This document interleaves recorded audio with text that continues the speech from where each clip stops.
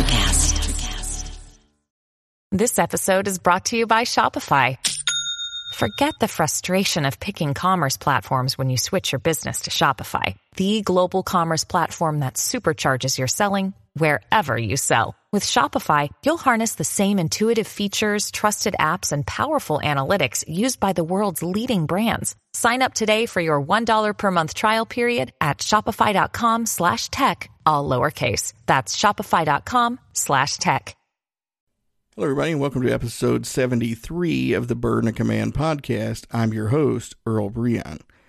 Today's guest is going to be talking about a topic that not a lot of us really like to think about, or at least give it its due diligence, because it's either over our heads or it's an afterthought. And that's tech. And most specifically, as he puts it, tech debt. And I can't do it justice trying to explain it here, but he does a great job through the course of this podcast talking about what tech debt is and how it really is impacting you, your organization, and your success. So with that, I want to get out of the way here and let you get straight into this interview with Michael Fillios. Hello, everybody, and welcome to this episode of the Burden of Command podcast. I'm your host, Earl Breon. Today's guest is Michael Fillios. Michael, thanks for joining us today. It's my pleasure. Thanks for having me. Yeah, no, I'm really excited about this because this is a topic that, I haven't really thought about. But before we get into that, let me go ahead and give listeners a bio, because once they hear the topic, I don't want people to kind of shut down because I know IT is something that a lot of us don't really think a lot about. But here's why you want to listen to this podcast, right? Michael is founder and CEO of IT Ally LLC, a C-suite IT and cyber advisory firm for small and mid-sized businesses. He is a 4-time CEO and senior global business and technology executive with 25 years of experience in transformation, change leadership, and operations management in the pharmaceutical, industrials, automotive, banking, and consulting industries. His first book, Tech Debt 2.0, How to Future-Proof Your Small Business and Improve Your Tech Bottom Line, was published by the IT Ally Institute in April of 2020. In 2020, he formed the IT Ally Institute to provide research, best practices, thought leadership, and peer-to-peer programs for businesses and IT leaders at small and mid-sized businesses, SMBs. His CIO responsibilities, Chief Information Officer responsibilities, have taken him around the world, including living in Shanghai, China, where he served as Vice President and Divisional CIO at Delphi Automotive and led global IT operations for over 100 plants in 30 countries. At the multi-industrial giant ITT Corporation, he was part of the transformation team that led the successful tax-free spinoffs of ITT's water and defense-related businesses to shareholders. Michael also spent 10 years as an entrepreneur at tech startup BTM Corporation, where as the Chief Solutions Officer, he advised CXOs on implementing transformative technology management practices in the public and private sector. Earlier in his career, he led the finance, human resources, and IT functions at Penwest Pharmaceuticals and worked at consulting firms Grant Thornton and Ernst & Young. Again, Michael, great resume. Hopefully my audience appreciates everything that you've done in your career and why you have such a great perspective on the importance of IT that you do. So again, thank you for being a guest and bringing that perspective to the listeners. It's my pleasure. Yeah. So before we get into what tech debt is and why IT should be so important from a leadership and entrepreneur standpoint, I want to start you off where I start all of my guests. When you hear the phrase burden of command, what does that mean to you? Thanks, Earl, and thanks for the introduction as well as for your service. It's very much appreciated. Thank you. This was an interesting question and one that, quite frankly, I did prepare a little bit for because it's not one that you get every day. And I know as other guests have talked about it, it can take a different context depending on where you've come from. immediately what came to mind with respect to burden of command was certainly something of more of a military phrase. And you can appreciate, why it's important to have clarity over who's in charge, especially in military situations where life and death is on the line, and potential split decisions need to be made real time. So I think it's got certain relevance there. I also noticed that I wasn't quite sure if there was relatedness to the Atlas logo that you have on your podcast, but being half Greek and a little bit familiar with Greek mythology, looking at Atlas as someone that is kneeling in most cases, carrying or lifting the globe with the world Earth on its back, certainly taking a lot of that on would have a huge burden of command. Right. When it comes to the phrase, though, in more of a corporate and business setting, I think there are some interesting elements that get down to how burden of command is implemented. So what I mean by that is as an example, as an entrepreneur, personally, I certainly feel a burden of command as it relates to running my business and what's the implications are as the owner of that business, given my responsibilities as well as others that are associated with my business. So I certainly feel there's a burden of command that comes along in that role.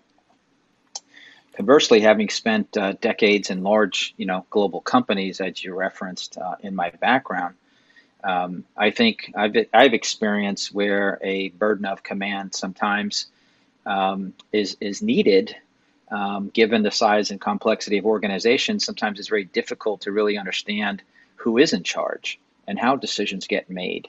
And this could have a negative impact on organizations that don't have the ability to move swiftly enough, or perhaps need lots of people involved in the decision-making process. So one of the tools that we actually look at times when we're trying to refine this overall burden of command phrase inside of companies, we look at it from an overall governance perspective in terms of decision-making. And at the end of the day, fundamentally what we see is that there really does need to be a clear line of accountability. And, that could be related to the phrase burden of command, where ultimately that accountable person is the decision maker. And it's not to say that you're not doing that in an inclusive process, because the other component of this is who is responsible. So with a framework called the RACI, R-A-C-I, which sometimes is used to help define this in companies, the RACI stands for responsible, accountable, consulted, and informed. Typically, you look at the processes and you try to define who are the different stakeholders involved in that process. But the fundamental rule is that you can only have one A. You can only have one person accountable, but you can have multiple R's and multiple C's and multiple I's. Again, in the spirit of burden of command, I think that's its intent. Today, as we live in a very inclusive society, and one that wants to take in lots of input, which certainly I don't disagree with, I think it's important that you find the right balance and the right context for when burden of command is useful. And certainly in a military perspective, I think it's absolutely essential. When it gets into business, it certainly has some shades of gray. Yeah.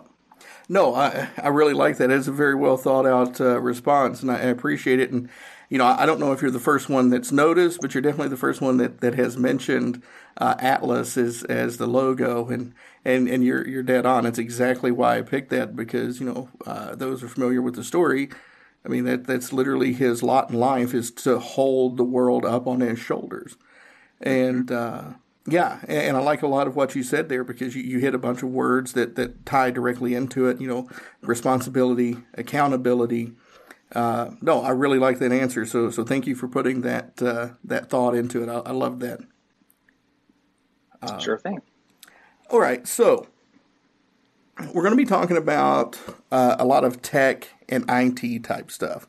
So the title of your book is Tech Debt 2.0, How to Future-Proof Your Small Business and Improve Your Tech Bottom Line. I guess one one of the first places to start might be, what is tech debt? Yeah, it's a great place to start, Earl. And the reason it's a great place to start is that technical debt, by definition, has actually been around for about 30 years. However, the definition in its original sense was really meant to talk about how do organizations or developers more specifically manage their software defects. So imagine an example where you are a software developer and you are putting out a new product or new application. Um, it's not always going to be perfect. So there was a trade-off between accepting sort of the debt that went along with that product in the form of software defects that you would acknowledge and essentially release that product, even though it had some potential defects in it. The implication was that you would go back and fix that at a later point in time. So therefore, you know the debt is there. You're going to go back and service that debt. And that's where the definition was born, in that very limited view. Now, as we know, over the past 30 years, technology has evolved significantly. Certainly, when I started my career, it was at the back end of when mainframes, big computing systems were coming to their next generation, which began a phase of client-server technology. Of course, then from client-server, we moved into the internet. And now you read much about companies that are using the cloud for various things. Right. So it was that context, plus the fact that you mentioned in my background, having been in finance and had an accounting background and have been a CFO, I didn't realize how important it was to have that accounting and finance background when I became a CIO. And simply because of the fact that there's a significant amount of investment in most companies that goes into IT. So being able to articulate that such that business leaders understood it better certainly was another unique perspective that I had as an IT and business leader. So given that backdrop, we felt that we took a fresh look at the original definition and wanted to expand it to coincide more with the contemporary view of technology today, as I mentioned. And we didn't feel that the spirit of tech debt in its original form really represented how tech debt today can manifest itself in an organization. And therefore, we decided to label it as a 2.0 version, and something that we've now expanded on in terms of definition to go beyond just defects that might be known in a software product to pretty much any development or any type of technology decision that's being made related to even purchase software or hardware or data or processes, even in some cases, people, talent, which we can talk about a little bit more as well. Right. So we put a much broader perspective on it. We think it's more relevant in today's modern, technology landscape. And certainly wanted to make sure that we weren't limiting that definition, given it can have pretty wide sweeping implications on companies that don't manage their tech debt well. Yeah, no, that's a good summary there, and I like how in depth you went with it, because I think it's true. I completely agree. Like we were talking in the workup when they first sent you my way as a guest, I saw the title of the book, and I was like, is this really going to fit in with my show? And I started reading more about it and doing a little bit more research on it. And I was like, absolutely, because, a significant portion of my listeners are entrepreneurs and veterans. And we have a lot of veteran entrepreneurs out there these days. And, the thing is, and this is something my business partner and I have run up against, trying to get our business, the Leadership Phalanx, up and off the ground, is there are a lot of easy solutions out there. Our website is hosted through Wix. It took me a couple of pushes of a button to get that up and running. I have no web design background whatsoever, but it's all kind of what you see is what you get type of service now. This podcast is hosted off of Anchor.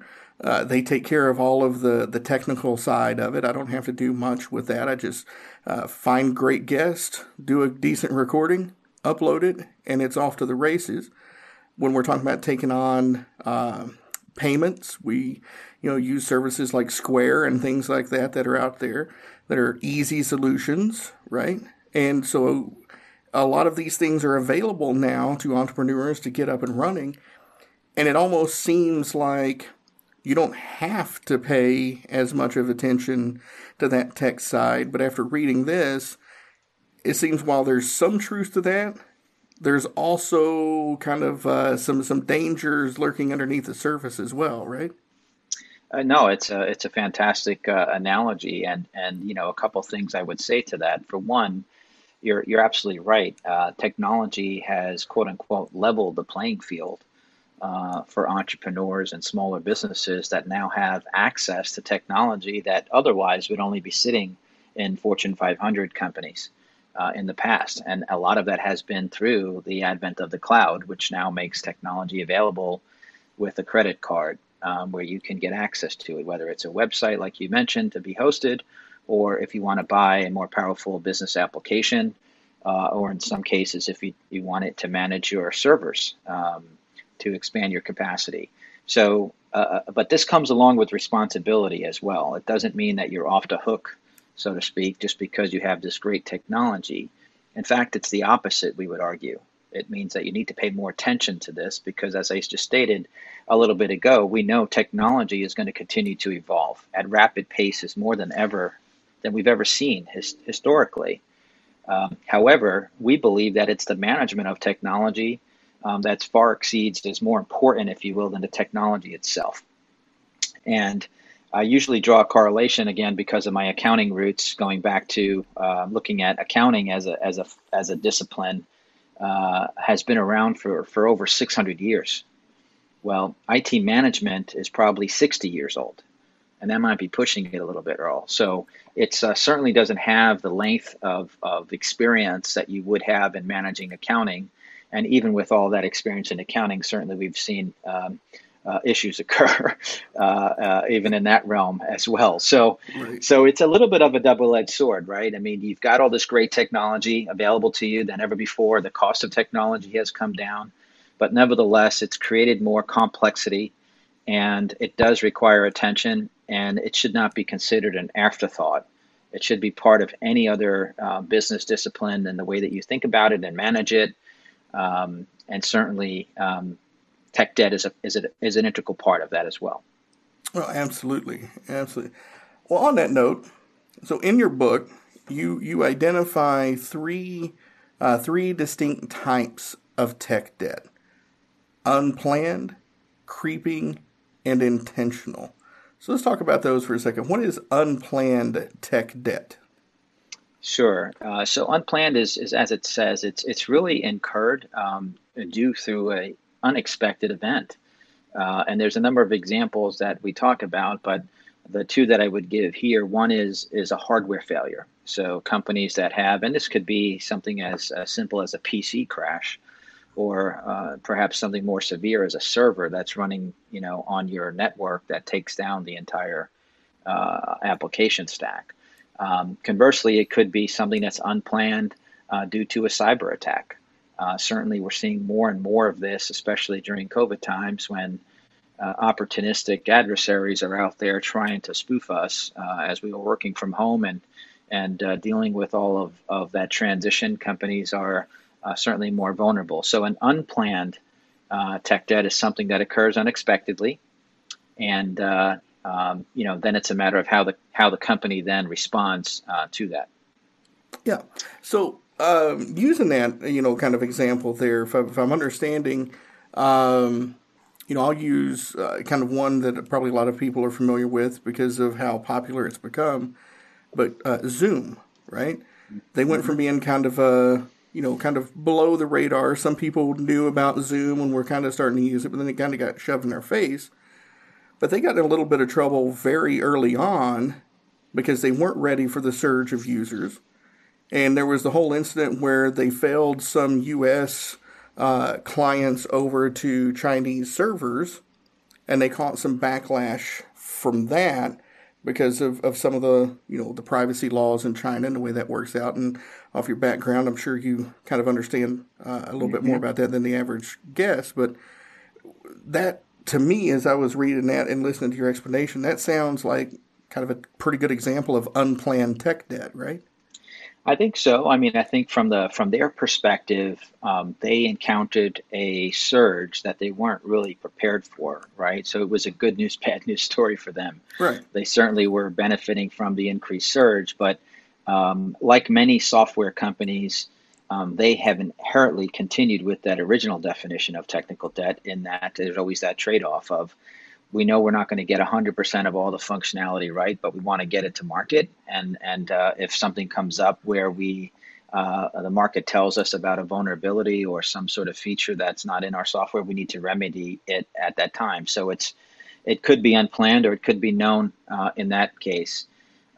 Zoom is a great example of once again, all of a sudden, how quickly things can pivot for an organization that otherwise weren't prepared for dealing with remote workers, that all of a sudden needed to figure out how they were going to do that safely and securely without giving up productivity. And it's a great example of how technology can be leveraged in this case, but it also brought to bear, as you pointed out, some of the underlying security implications that need to be considered. So it did put Zoom on its heels for a bit to get that sorted out. And now if you use Zoom, you can see where your servers are being routed. And there's a little bit more transparency there. And they've come forward with some of that, I think, in a very positive way, to let people know where their data is being transmitted through, if that's stateside or somewhere else. So, but it is somewhat of an example of how they had to respond, and perhaps had some unplanned tech debt that had to be dealt with.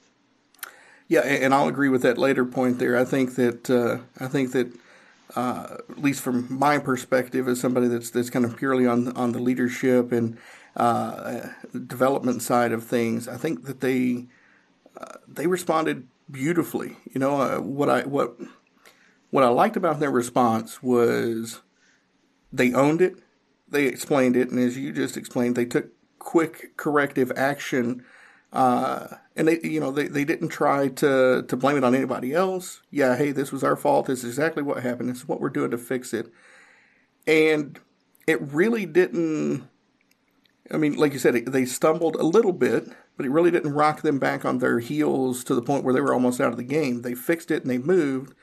They got hit with the Zoom bombing incidents, right? And then they put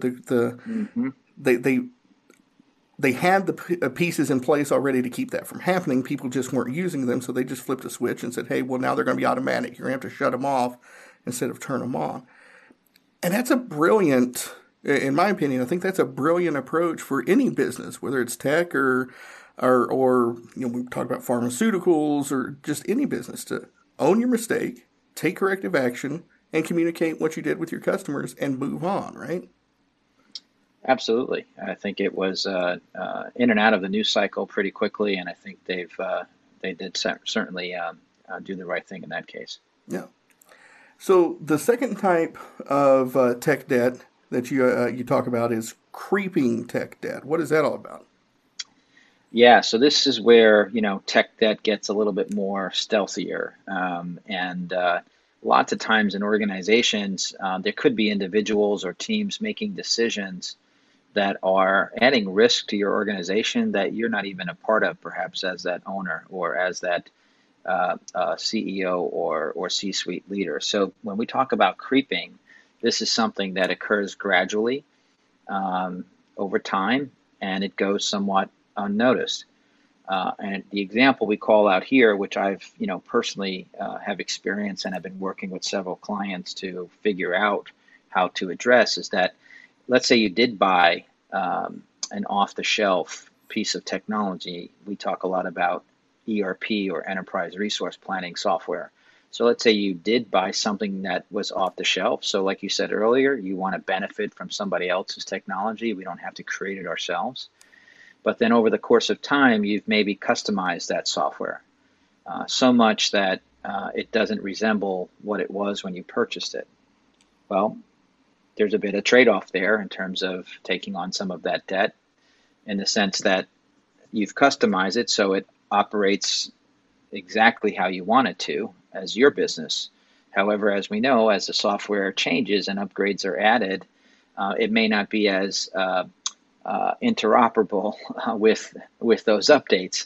So what we find happening here is that you've actually been accruing debt over time, and in some cases we've seen it as long as decades, where now companies are faced with what do they do with this software that they've outgrown, where they're not able to meet current customers' needs, or they're not able to launch into new markets or serve new products, or perhaps they've made an acquisition and they're not able to integrate easily.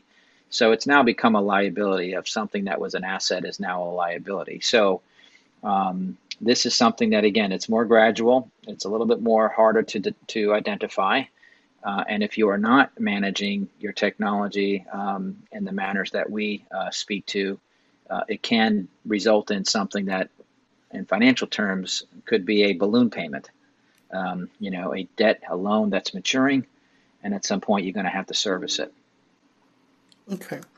So, I know you focus a lot on small businesses, but as I was hearing this one and hearing you, or was reading on this one and hearing you describe it, the one thing that kind of popped into my head, and correct me if I'm way off here, but it seems somewhat like what the big phone companies are going through now, right? Like with Apple and with Android and with Microsoft operating systems, where now, thanks to COVID-19, they had some software out there that was designed to do one thing, but now they're being tasked to kind of modify things specifically for, say, contact tracing for COVID-19 purposes.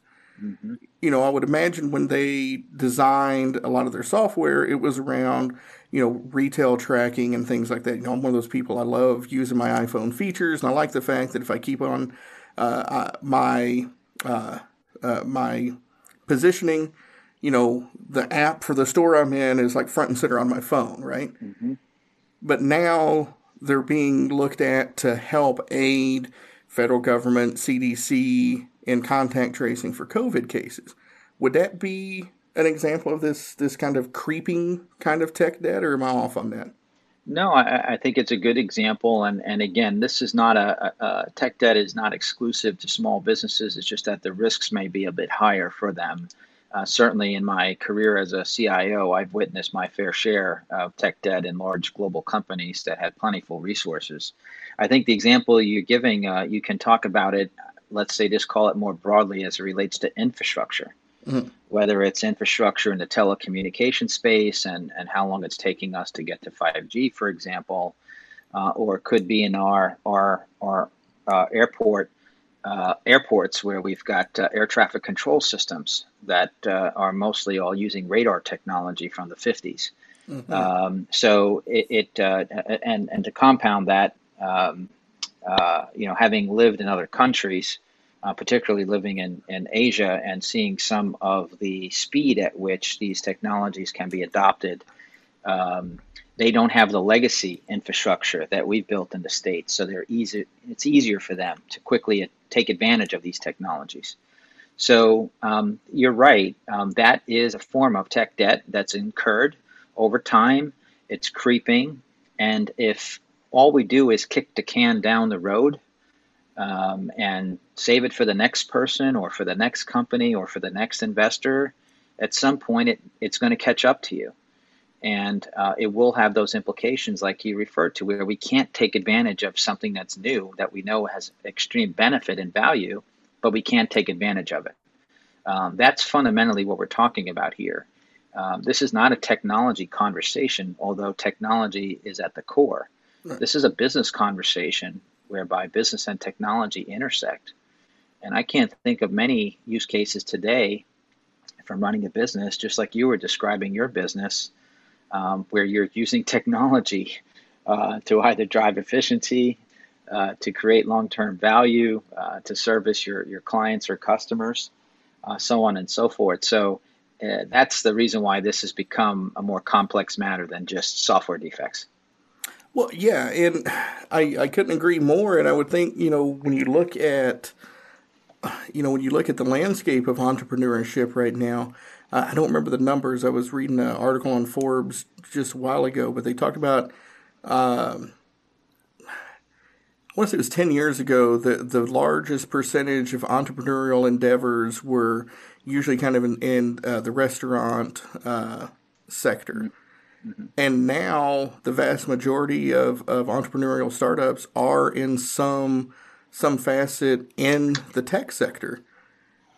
And, I think reading through these, it's important for businesses to not only think about it from their personal driving, their needs and resources, but the resources that they offer out as part of what they do, why they exist, right? It's a business model. I mean, I think you're absolutely right. And when we engage with clients, we don't like to talk tech. I mean, there's a time and place for it. But at the end of the day, it's really talking about how can we leverage tech to solve a business problem or to create some advantage or to make you more relevant or to serve your customers. And that's why in the third example here, we wanted to give at least a nod towards, this notion of intentional, because we understand that not all debt is bad, as long as you are being intentional about it, right? And in this case, we define it as such where management or leadership or the owners are taking a conscious decision around accepting that risk.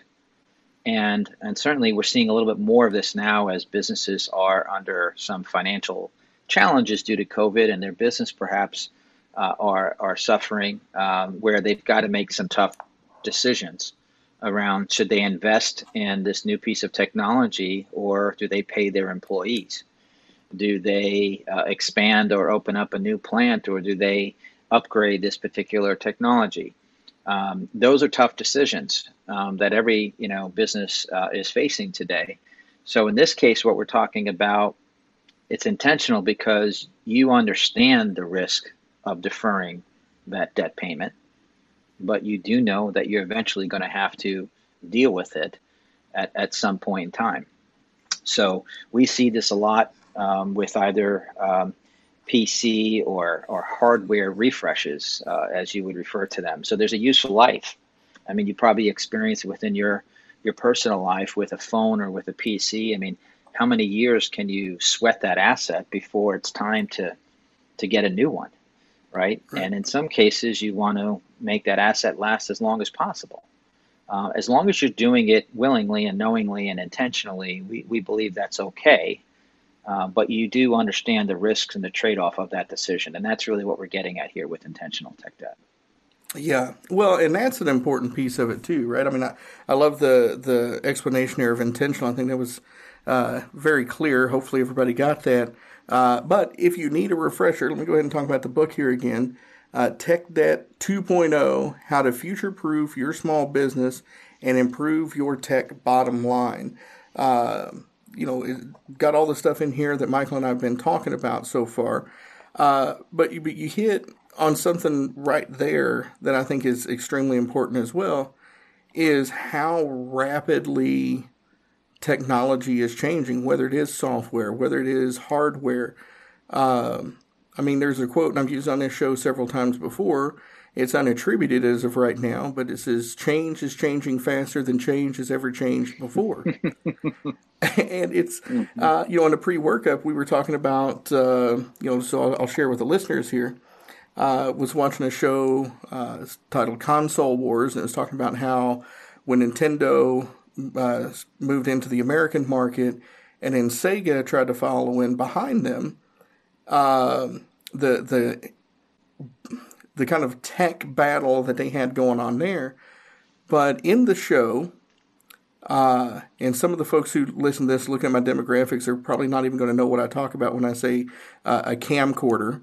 But in the show, they were at an electronics expo, and they were interviewing a guy. He was doing a review of the latest handheld camcorder, and it was it was one of the first models that you could just hold in the palm. It had a little hand strap. You can hold it in the palm of your hand. And, it shot on the little, the micro VHS tapes. This was cutting technology. And the anchor, I believe it was Paula Zahn, for some reason, she asked is, do you see these things getting any smaller? And he very confidently is like, no, I don't think so. This one's already kind of hard to manage. It's a little shaky. He says, I think if you get any smaller than this, it's not going to be worth it. Well, now, how small are cameras now, right? I mean, we've got them in glasses. We've got them in pens. We've got tiny, tiny cameras everywhere. And Absolutely. And so you run a risk of just saying, oh, no, this is good as it gets. That's a terrible idea to take with tech, right? Yeah, and then if you don't do it, your competitors are. I mean, look at the businesses that have been disrupted through technology when others have been sort of asleep at the wheel. And we did talk about this in the workup as well, is that some companies look at IT as a necessary evil or an afterthought of keeping the lights on, and it's just purely about operational. There's been a lot of evolution on this topic and subject that gets heavily debated on the role of the CIO and the role of technology in organizations, so on and so forth. But clearly those companies that are looking at it as a strategic weapon and look at it in terms of continuous investment and don't go through this sort of fad dieting of I'm going to lose weight and put weight back on and up and down, yo-yoing through my technology landscape, it's going to eventually, have some implications on you and the health of your business. So that's our philosophy, and that's something that I've lived personally over 3 decades, certainly in large and small company and as an entrepreneur. So it really is a business question, and although we're sort of hitting upon it in this book on the debt side, which is really more of a liability, we certainly believe there's an asset side to this or tech equity that you can create by managing it and leveraging it appropriately. So that's the contrarian view to tech debt. Well, no, I mean it's important, and it's so. I'll share a story with you. I've never shared this story on here before, so finally my listeners are like, he does know some more stories, right? But as this COVID-19 thing is kind of evolved, and we've seen people change the way that they use tech quite drastically. I mean, I know my wife and I, we honestly have set foot in a physical grocery store, I think maybe 4 times since March. Everything else has been shipped, Instacart, Amazon Fresh. But what got me to think about this was when I was in the Marines, stationed in Okinawa, Japan. There was a gentleman I was stationed with, Chris Thompson. And I remember this was the late 90s. And this guy, he was a dreamer. He was a big dreamer. He was taking all these tests. He wanted to go to medical school, and he wanted to be an anesthesiologist. And I remember asking him, why an anesthesiologist? He goes, because they make really good money, and I need that money to pursue my real dream. I go, what's your real dream? He goes, I've got this idea. I want to build an online grocery store. And I remember him telling us this, right? And we're like, what are you talking about, man? This was the mid to late 90s when nobody's going to buy groceries online. He's like, no, I want to build an online grocery store. I think this is the wave of the future. And, I sit here and I remember his name. I've lost touch with him. But I'm sitting here hoping, like, man, I hope this guy followed through on his dream right now because he is just swimming in money. But that's kind of one of the things with tech that you have to really be able to do is have that bold vision of what tomorrow can look like, right? For sure. And I know we'll probably talk a little bit about some of the other types of tech that, that can manifest themselves in an organization. But yes, it's absolutely true. And again, we see a difference in those companies that are outperforming their peers based on how they view tech as a differentiator. And have some good sound management practices to back it up. Yeah, well, I tell you what, let's go ahead and dive in that. So what are some other types of tech debt that folks need to look out for? Well, again, I think we talked mostly from a physical sense of it's a PC or server or hardware and things of that nature. Right. But there's two other examples that I would say we see manifest themselves. One is around data, and the other is around talent. And so data, when you think about data, and of course now all we can talk about when we get into conversations around data is either artificial intelligence or big data analytics, and all of a sudden data has now become the crown jewel for organizations that have at least a foundation for technology and have the ability to harvest that data for real insights and decision making. Well, for larger companies that are on this journey, I think it certainly is proven to be something that's at times elusive, but also can be very impactful in terms of creating that differentiation in customer experience. For smaller businesses, lots of times data is something that is poorly managed. It could mean the fact that it's sitting in multiple databases and structures where there's not a whole lot of harmonization. That could lead towards what we say is multiple versions of the truth. Two people show up into a meeting and they've got reports and they're talking about their sales and the numbers are completely different.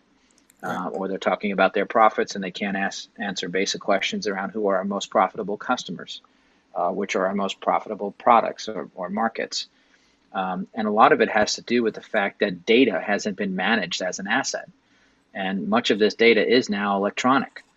And the ability for you to have appropriate discipline in place to have data management such that it can become an asset is a potential form of tech debt. So we like to advise our clients not to get solely focused just on the actual physical hardware and servers and things of that nature, but also make sure that we give proper attention to the data. Along with the processes too. I mean, the processes are also very important here too. I mean, there's lots of companies that are still operating with manual processes or non-automated or semi-automated processes. And of course, that can create lots of waste in an organization and lack of efficiency. So certainly technology can help to enable those processes, in lots of cases. The other interesting and probably not as intuitive is around talent. So we find, especially with small businesses, that they seem to get IT talent from a variety of different sources. And in some cases, it can be, and these are not exaggerations, it could be a college student or an intern. It could be a neighbor or family friend. It could be a third-party consultant and someone that's been with the company, or it could be someone on their staff that's just been there for several decades and knows everything about that system. Well, in some cases, these are good options. However, again, if going unattended, especially given with the pace of technology changes, you could wind up having tech debt that's a result of your talent. And what we mean by that is in the example of where someone that's been with that company for decades and knows everything, perhaps hasn't written it down, perhaps hasn't documented things such that if they're no longer there, they win the lottery, you're going to find yourself with what we call a key man risk in your business.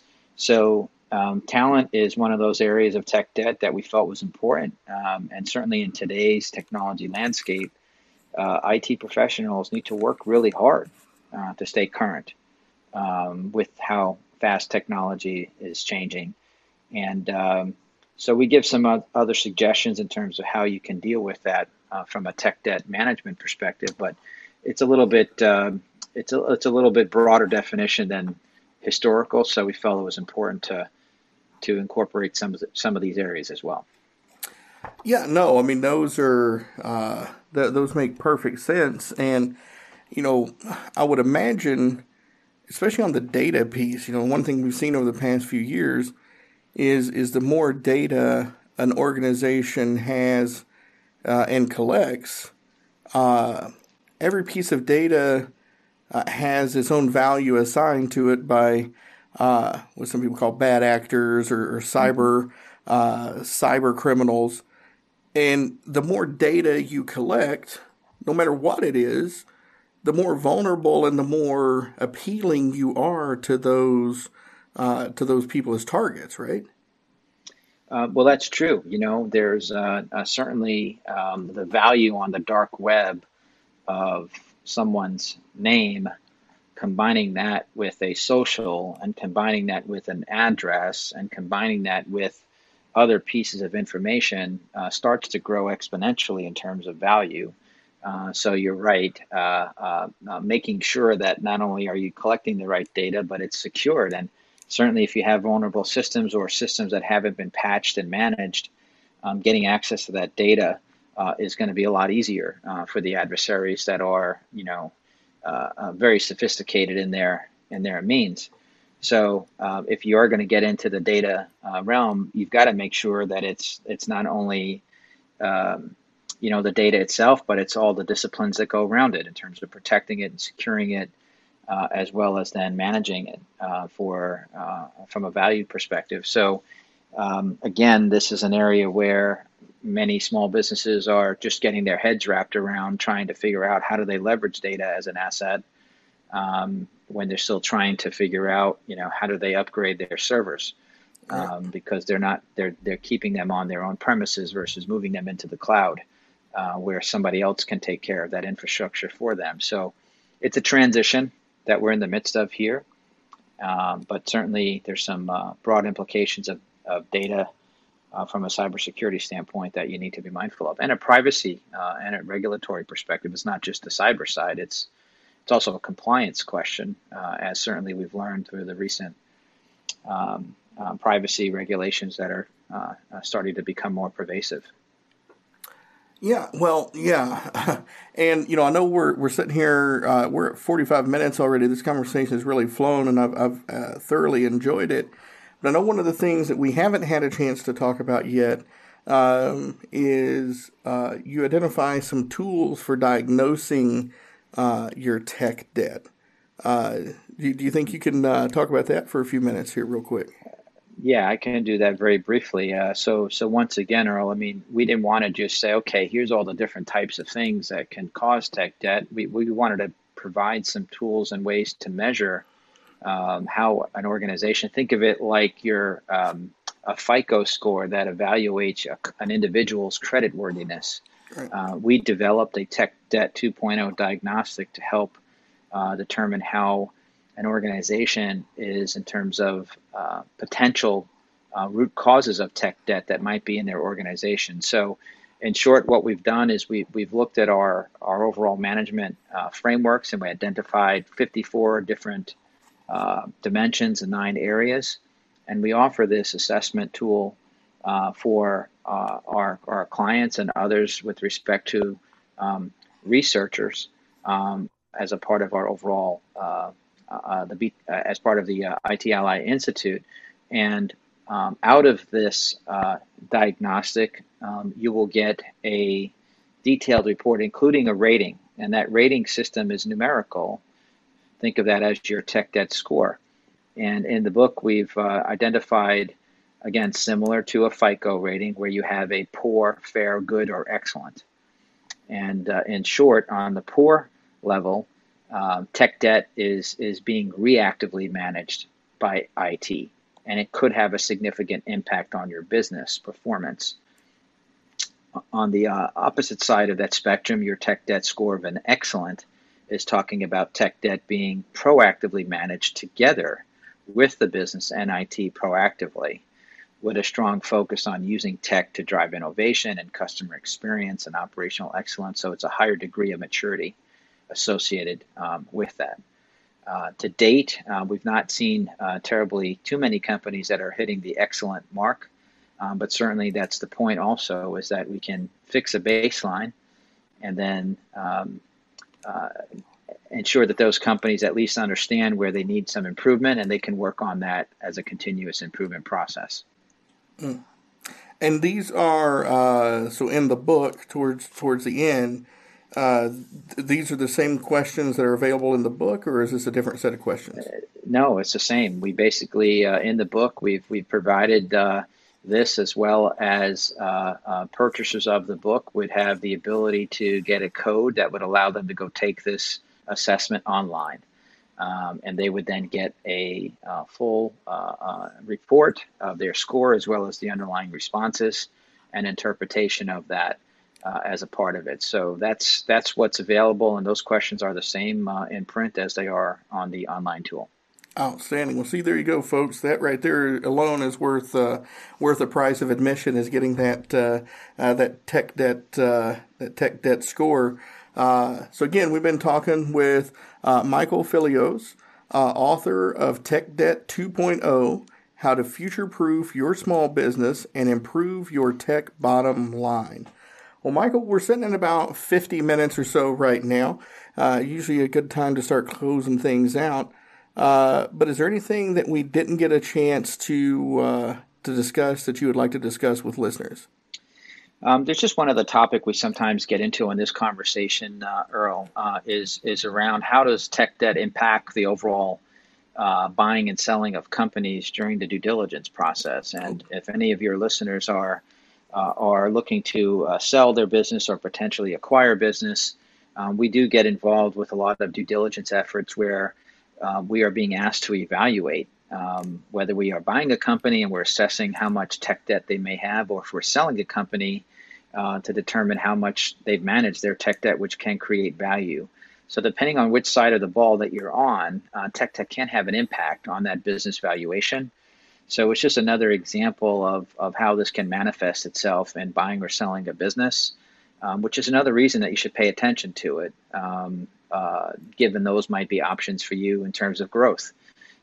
So it can have an impact, and certainly taking the assessment might understand a little bit more about where those vulnerabilities are.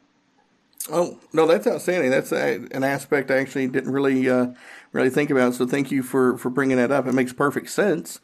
But again, I think these are things that a lot of entrepreneurs today, with the ease of access, as you talked about, to these cloud applications, just don't really consider as part of their day-to-day strategies. So, thank you for writing this book and making it, easily digestible. It's a short book. It's a short read. Got a lot of good, got a lot of good information in here. And I really highly suggest anybody who is an entrepreneur pick up a copy of the book, take that assessment, and see how you're doing. And once they do that, if they need help, further guidance, and they want to reach out to you and the IT Ally folks, how can they do that? Sure. No, thanks for asking, Earl. So you can find me on LinkedIn at Michael Fillios.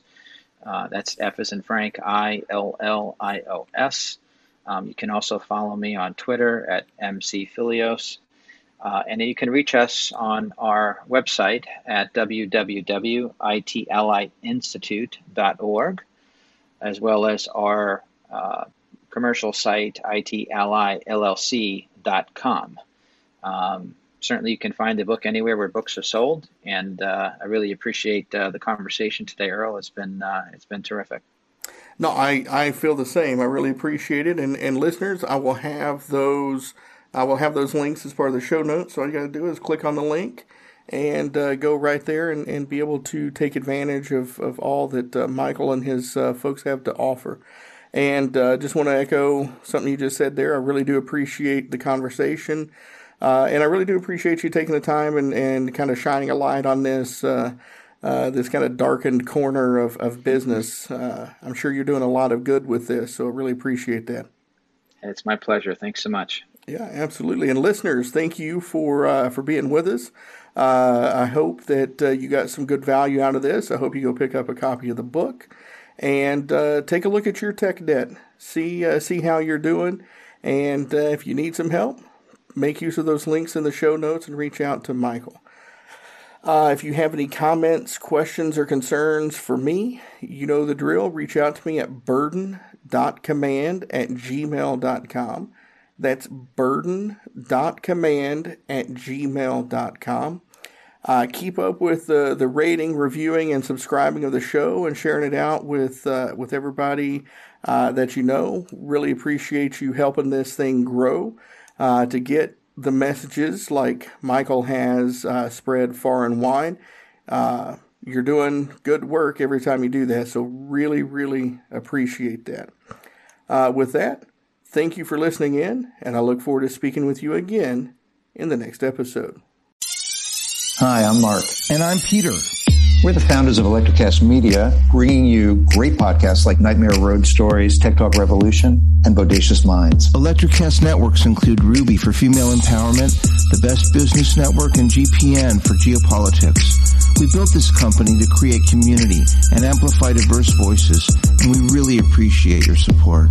So, keep listening to Electrocast podcasts and hear the culture. Electrocast.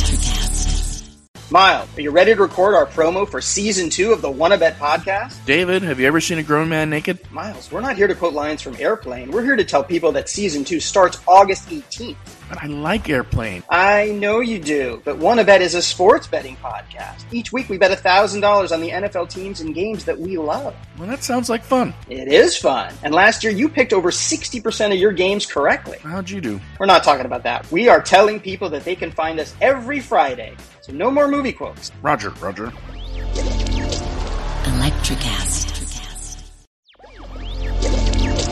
Electrocast.